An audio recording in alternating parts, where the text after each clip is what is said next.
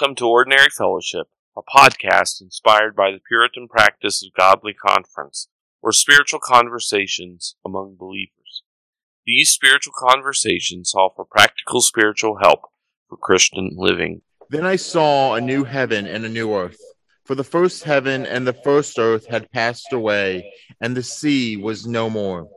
And I saw the holy city, New Jerusalem, coming down out of heaven from God, prepared as a bride adorned for her husband. And I heard a loud voice from the throne saying, "Behold, the dwelling place of God is with man. He will dwell with them, and they will be his people, and God himself will be with them as their God.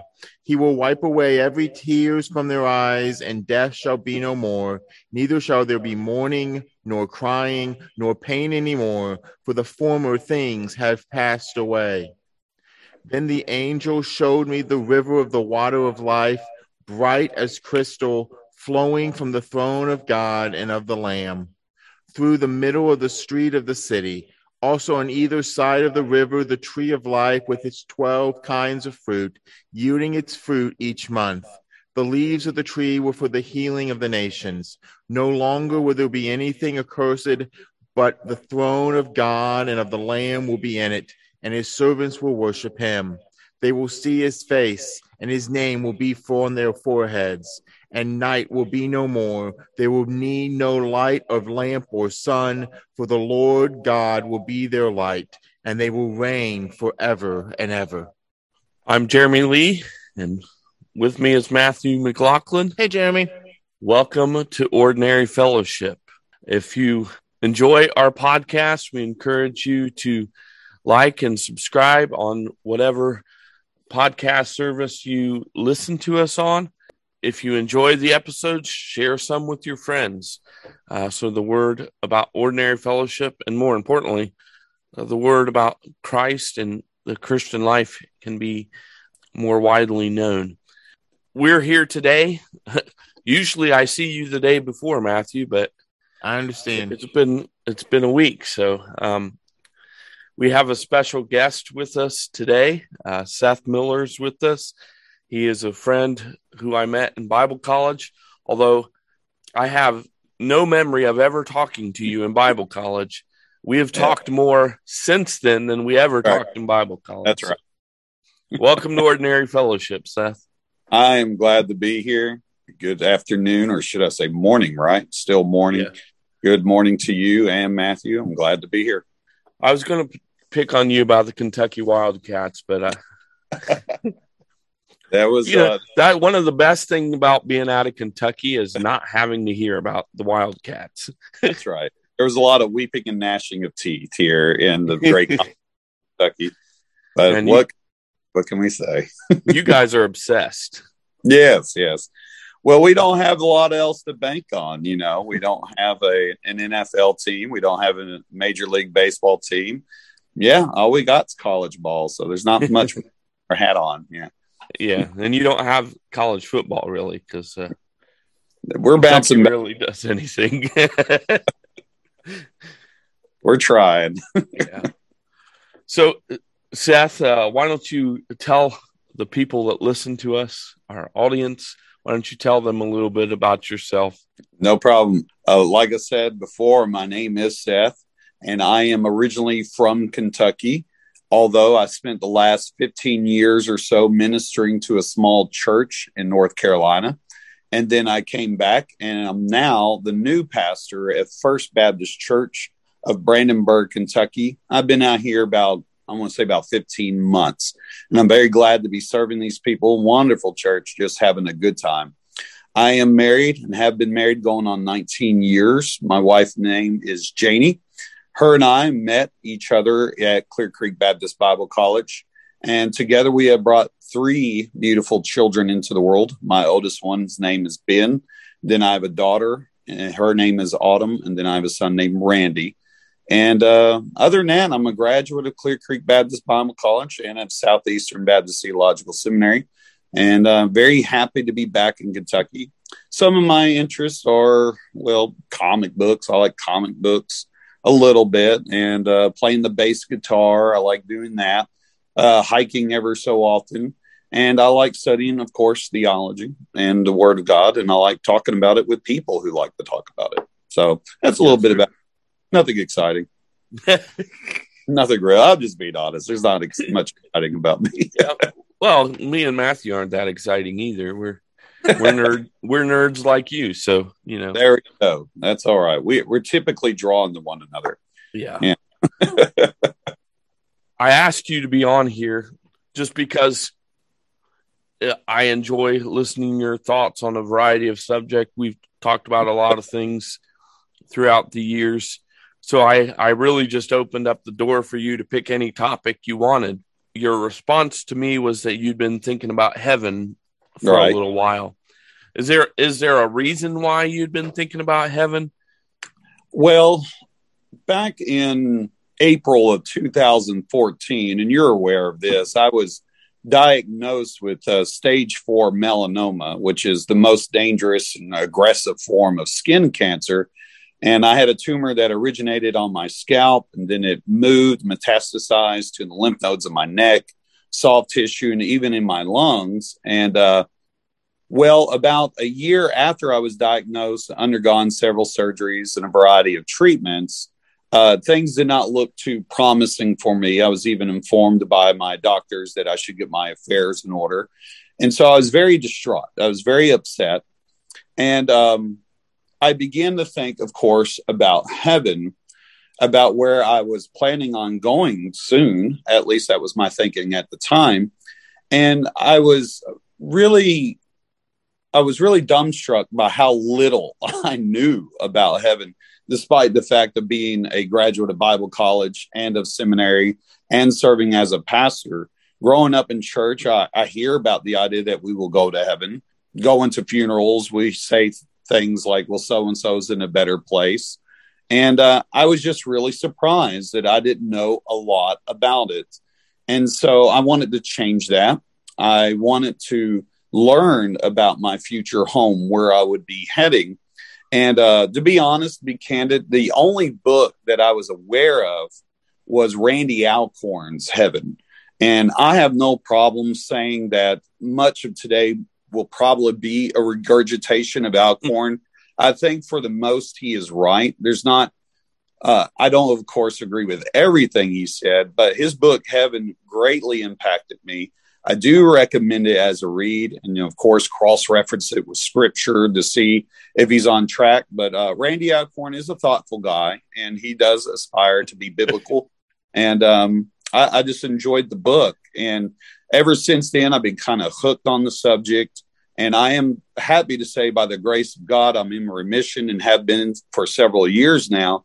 But the study of heaven brought me a great deal of comfort during a very trying part of my life. And now I tend to look at everything through the lens of the reality that there will be a day where I will be with King Jesus, and that he will introduce a new heaven, new earth. So it's just something I love to talk about. It's funny that you say Randy Alcorn's very thoughtful, because generally speaking, his books are almost as exhaustive as you can be. Yeah, yes. I've read his book on happiness, If God is Good, Heaven. I've read some of his fiction. And I don't consider myself much of a fanboy that I just sit around chomping at the bit, waiting for the next written by so-and-so. But people usually ask me who are some of my favorite authors. And typically I say guys who are dead. And no one's eager to go read dead guys' material. So Randy Alcorn is actually a living author that I look up to and am very impressed by. And very much impressed lately, because I don't know if you are aware, but his wife had passed away, and he's been writing a great deal on that. And he's just a trooper. He really is. Yeah, he's dealt with a lot in his life. Yes, he has. Have you read that book, Matthew, on his book on heaven? I don't think so. It's in our church library. Okay. Yeah, give it a try. Yeah. Yeah. Sadly or happily, I don't know how you look at it, but I actually picked it up for our church library. I think I got it for $1 at Goodwill. Oh, wow. Wow. That book is to me priceless. Like you said, I don't necessarily agree with everything he says in it. If nothing else, it will get your thoughts going, thinking through these issues that you might not have thought through before. And he is very, very thorough. Right. So. And I appreciate him because it's like he gives you permission to ask questions that will, well, quite frankly, churches oftentimes are dismissive of questions about heaven. We can't know. We don't know. We can only imagine.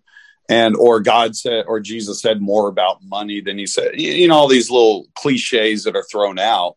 And I don't know how much merit there is to them. And he at least, say, what's wrong with asking these questions? And you'd be surprised that I have preached about heaven from the pulpit, get backlash from people in the pew. And I've even had one pastor who invited me to his church to preach on any subject that I wanted. And I chose heaven. And he was quite annoyed with what I had to say. And it was odd. It was an odd thing that the subject of heaven can be that controversial.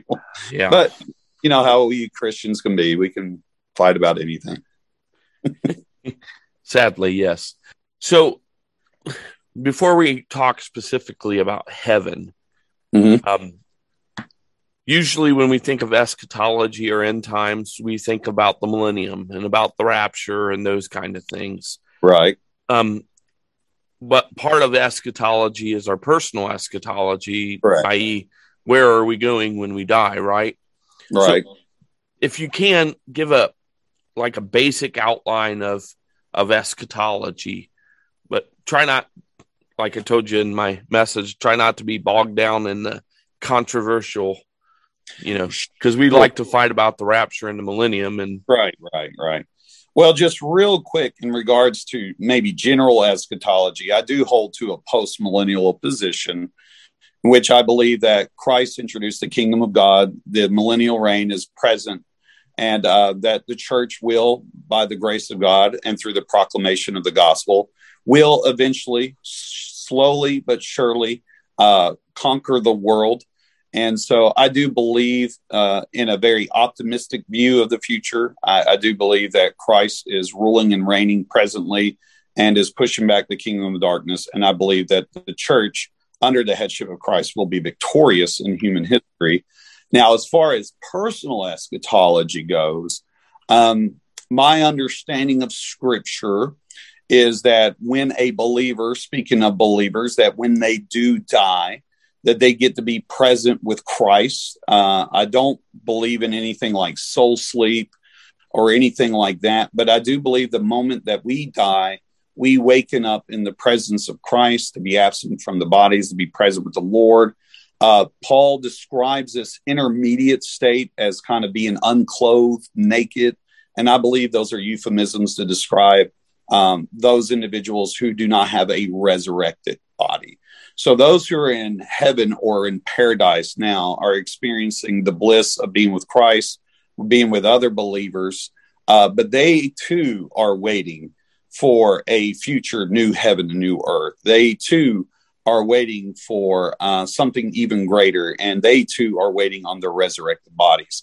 I'll be honest on this. The intermediate state, which is describing where believers and unbelievers are at presently after they die, I claim a lot of ignorance on that. I think the Bible says more about the final state of believers than it does about the present state of deceased believers. But I do reject soul sleep. I've seen some good arguments for it, but I'm not quite convinced yet. Yeah, to be as far as the intermediate state, I think in my experience, a lot of people don't understand that there is an intermediate state. Right. They don't understand that until the second coming, no one is resurrected.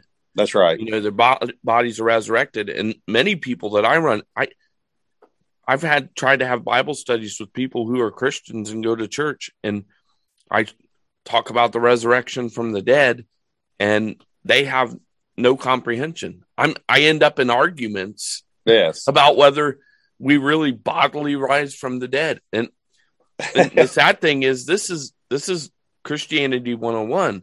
Yes, This is not even something that's controversial between Roman Catholics and Protestants and Eastern Orthodox. right. That's right. We all agree that the body will be resurrected. Yeah. And yet I run into Christians all the time who have this idea that it's just going to be their soul with Jesus forever. That's right. That's right. They don't understand that that's an intermediate state. If you die before Christ returns, then there's an intermediate state. That's right. And I don't, and this is where I claim ignorance. I don't know the nature of their body while they wait for the resurrected body. I think it's some type of body. I just don't think it's a glorified body. There are pictures of the saints in the book of Revelation who I believe it is pictures of saints in the intermediate state waiting for Jesus to avenge their death. And, they are singing. They are wearing clothes. All this sounds more physical than spiritual. So I don't know the nature of those who are waiting for the resurrected body while they wait in paradise. That's where I'll just say I don't know, but I like to think about it from time to time. But I do reject this ghostly state, that we're in clouds or chubby babies floating around with wings and things like that. So yeah, that's where I'm at. I don't know. You might make a cute chubby baby playing a harp on the cloud. Well, that sounds more like hell than heaven. So just being honest. There it is. So, if you die before Christ returns, there's an intermediate state, right? Then Correct. Christ returns. Yes. When he returns, he resurrects, changes, transforms, resurrects those who are alive.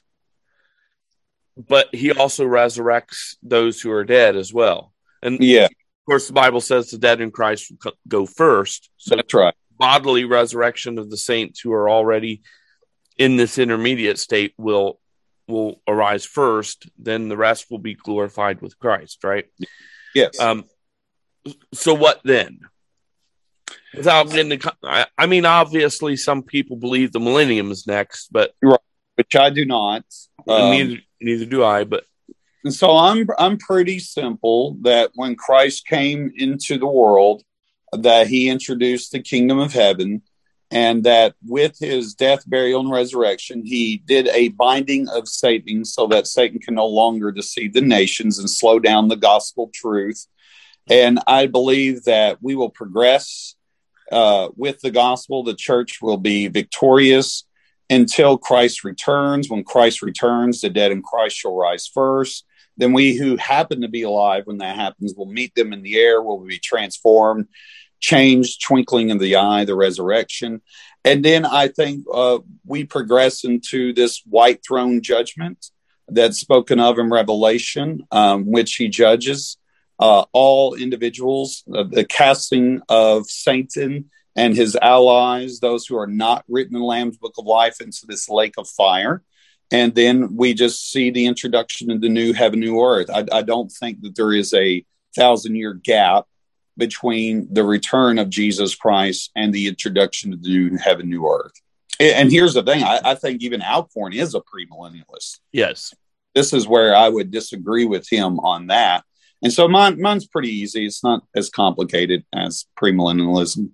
So if you are premillennial, you just insert that.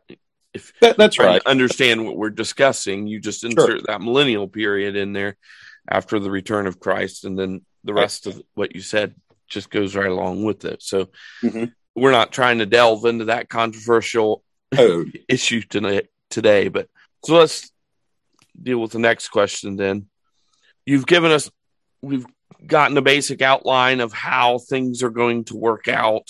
All right. So the question is, one of the controversies regarding heaven is whether we'll be in heaven or whether we'll live in a renewed earth forever. Christians disagree about this, obviously. Right. What do you think, and help us think through this? issue. Right. I am under the impression that the earth itself will undergo a type of resurrection, a redemption. I think Romans 8 speaks to this, that all of creation groans and is waiting for the redemption of man.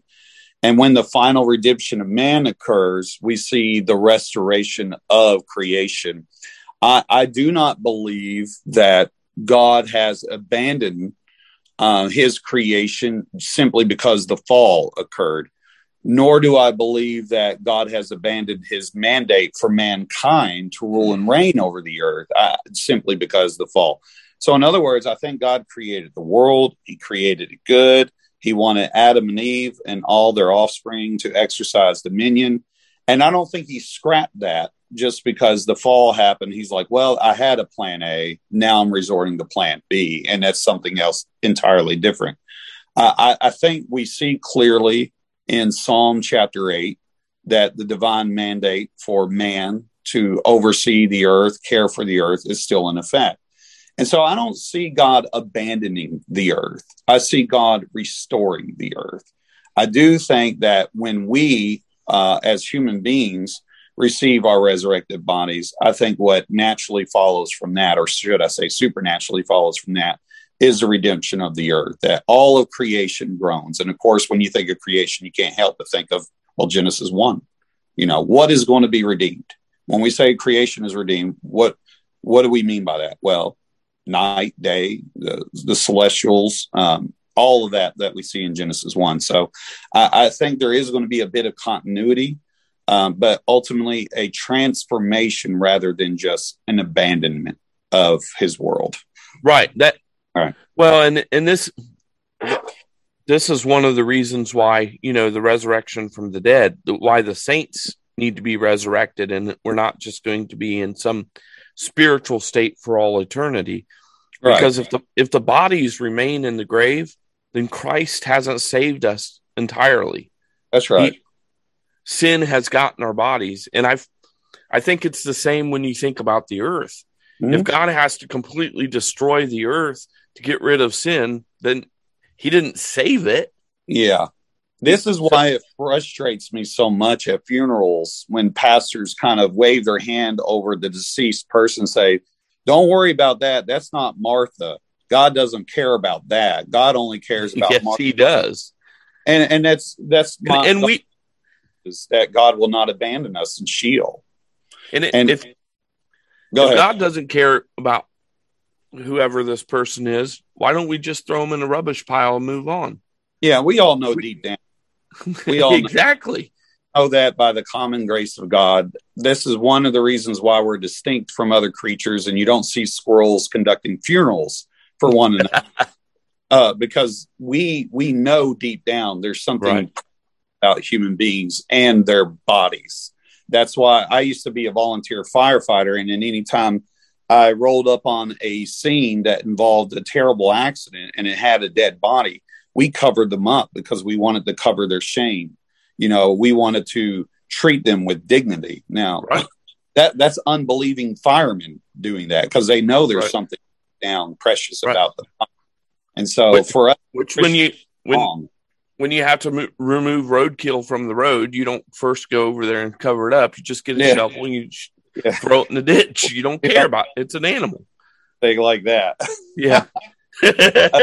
I would pay to see that though. But no, I think deep down we know that creation, and even environmentalists, this is when they get a little extreme with that. I think they're just inherently know these things by being created in God's image, his common grace just working over the world. And they're responding to that little bit of light, and they might respond to it in extreme, but even they deep down know that the world is a precious place. Earth is valuable, and God cherishes his creation. And he's not going to say, well, the devil, he outdid me and now it's his, and I'm just going to let it be thrown in the trash. I don't see not us abandoning earth to go to heaven. What I see is heaven coming to the earth. Yes, exactly. The same way that our soul, the New Jerusalem is to the earth what the soul is to the body. Once those things are reunited, we see glory, we see redemption, we see restoration. And so I'm not waiting to be snatched up and be taken to Cloud City. I am waiting, if it happens in my lifetime, for the heavenly city to come down. And when it touches with the earth, then we see just this glorious restoration that will just boggle the mind. And then I have no problem singing the song I Can Only Imagine, you know. And so I'm looking forward to it. And even if God calls me home soon and I'm waiting in paradise, that's something I'm waiting to see, even in the intermediate state. They're all waiting for this. Creation is waiting for this. Right. And we're all in anticipation. Well, and this does away with another cliche where, you know, it's often talked about Christians were worried about organizing the chairs on the Titanic. Right. And the reality is the earth and this world is not the Titanic. It's going to be renewed, and the things we do matter. That's right. That's right. They're important. How they're going to work out in the new heaven and new earth, I don't know. And that's right. I'm sure you're going to say the same thing, but we know from Scripture it matters what we're doing. Correct. This is why our forefathers took 400-500 years to build cathedrals, because they thought it mattered. They didn't think it was going to be destroyed in a moment. Although, so anyway, let's not go too far down that road.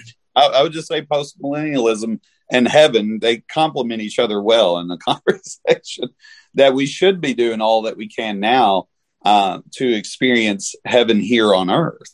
I think there is a great overlap. I think we are seeing the introduction of the new heaven, new earth now with every new Christ, every new creation. I think that's the signs, if you will, of an approaching new heaven, new earth. I am a citizen of this approaching new heaven, new earth, although I have not been ultimately redeemed and prepared for it yet. But God is preparing me for a new world in which I will be able to habit and enjoy. So, you got any thoughts, Matthew? You look like you wanted to say something. Just how important it is for us to understand this, and that our understanding of heaven affects the way we live on earth. And far too often we seek to separate the two and think that they don't have a connection. Randy Alcorn's book helped me, just like what Seth. I wasn't going through the ordeal of being diagnosed with cancer and even them telling me to get my affairs in order. But it was so beneficial. Even if I don't agree with everything that he said in it, there's so much that was beneficial in there and helped me to think how my life now, how heaven in the future affects my life now. Right.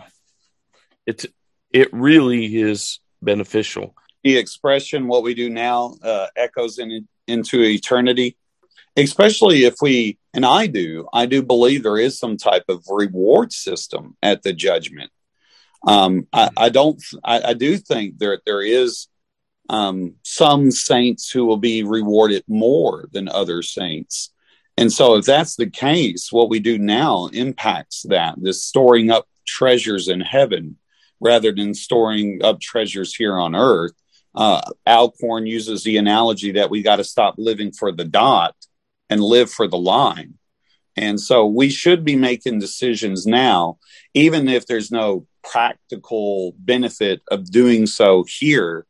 The Lord sees it. And I do believe, and I'm not exactly sure how it ultimately looks, but I do believe that there are some who will be more rewarded than others because of their faithful works and their heavenly mindset. You know, that's why I reject that one cliche that we as Christians got to avoid being so heavenly mindset that we're no earthly good. And in fact, I would flip that. I would absolutely flip that the more heavenly minded we are, the more earthly good we are. And so then again, it depends on your view of heaven. I mean, if you think you're going to be a chubby cherub on a cloud playing a harp, then maybe you can be too heavenly minded. Thursdays, right? So I think this is a good time to wrap up for this episode. And we'll have you on next week, Sure. and we'll discuss further about heaven. We did a broad outline. I think next week we'll come back. We'll talk about what heaven's going to be like, and really get to the application about how thinking about heaven today helps us. Yep. Any thoughts before we close, Matthew? Nope, I think that's a good plan. All right. God bless. All right. We thank you for making the decision to listen to this episode of Ordinary Fellowship, a podcast ministry of Two Rivers Community Church. For more information about Two Rivers, you can find it on our website at www.tworiverscc.org. We look forward to questions, comments, and even dreaded hate mail at ordinaryfellowship@gmail.com. Please follow us on Facebook at Ordinary Fellowship, and like, subscribe, and rate this podcast on whatever service you listen to us on. But once again, we want to thank you for listening to this episode of Ordinary Fellowship, where we're striving to have spiritual conversations for practical Christian living.